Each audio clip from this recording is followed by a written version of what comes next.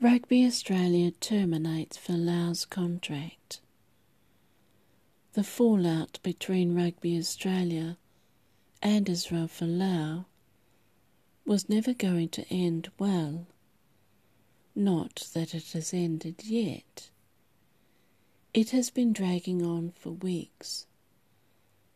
The problem that Folau presented for Rugby Australia started last year with a post, but it was this year's post in April on Instagram stating that hell awaits drunks, homosexuals, adulterers and others that was the final straw.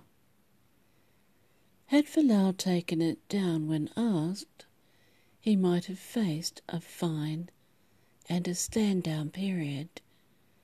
But as of yesterday, his contract with Rugby Australia has been terminated.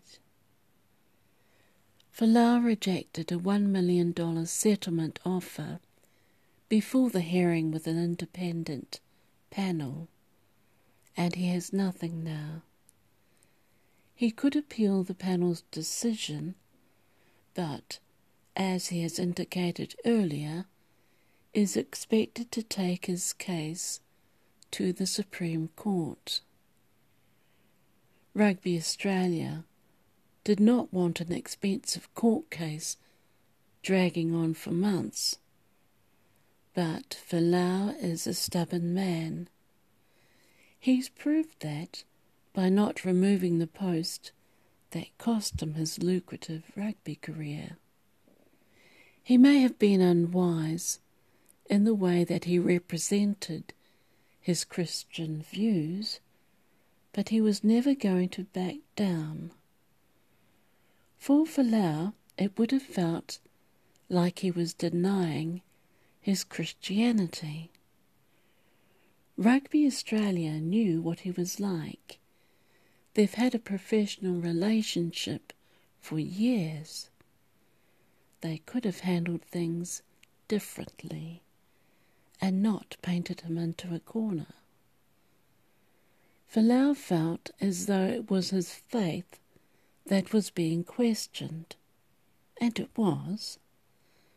He wrote what he did because of what he believed. Based on that, he may have grounds for a valid case.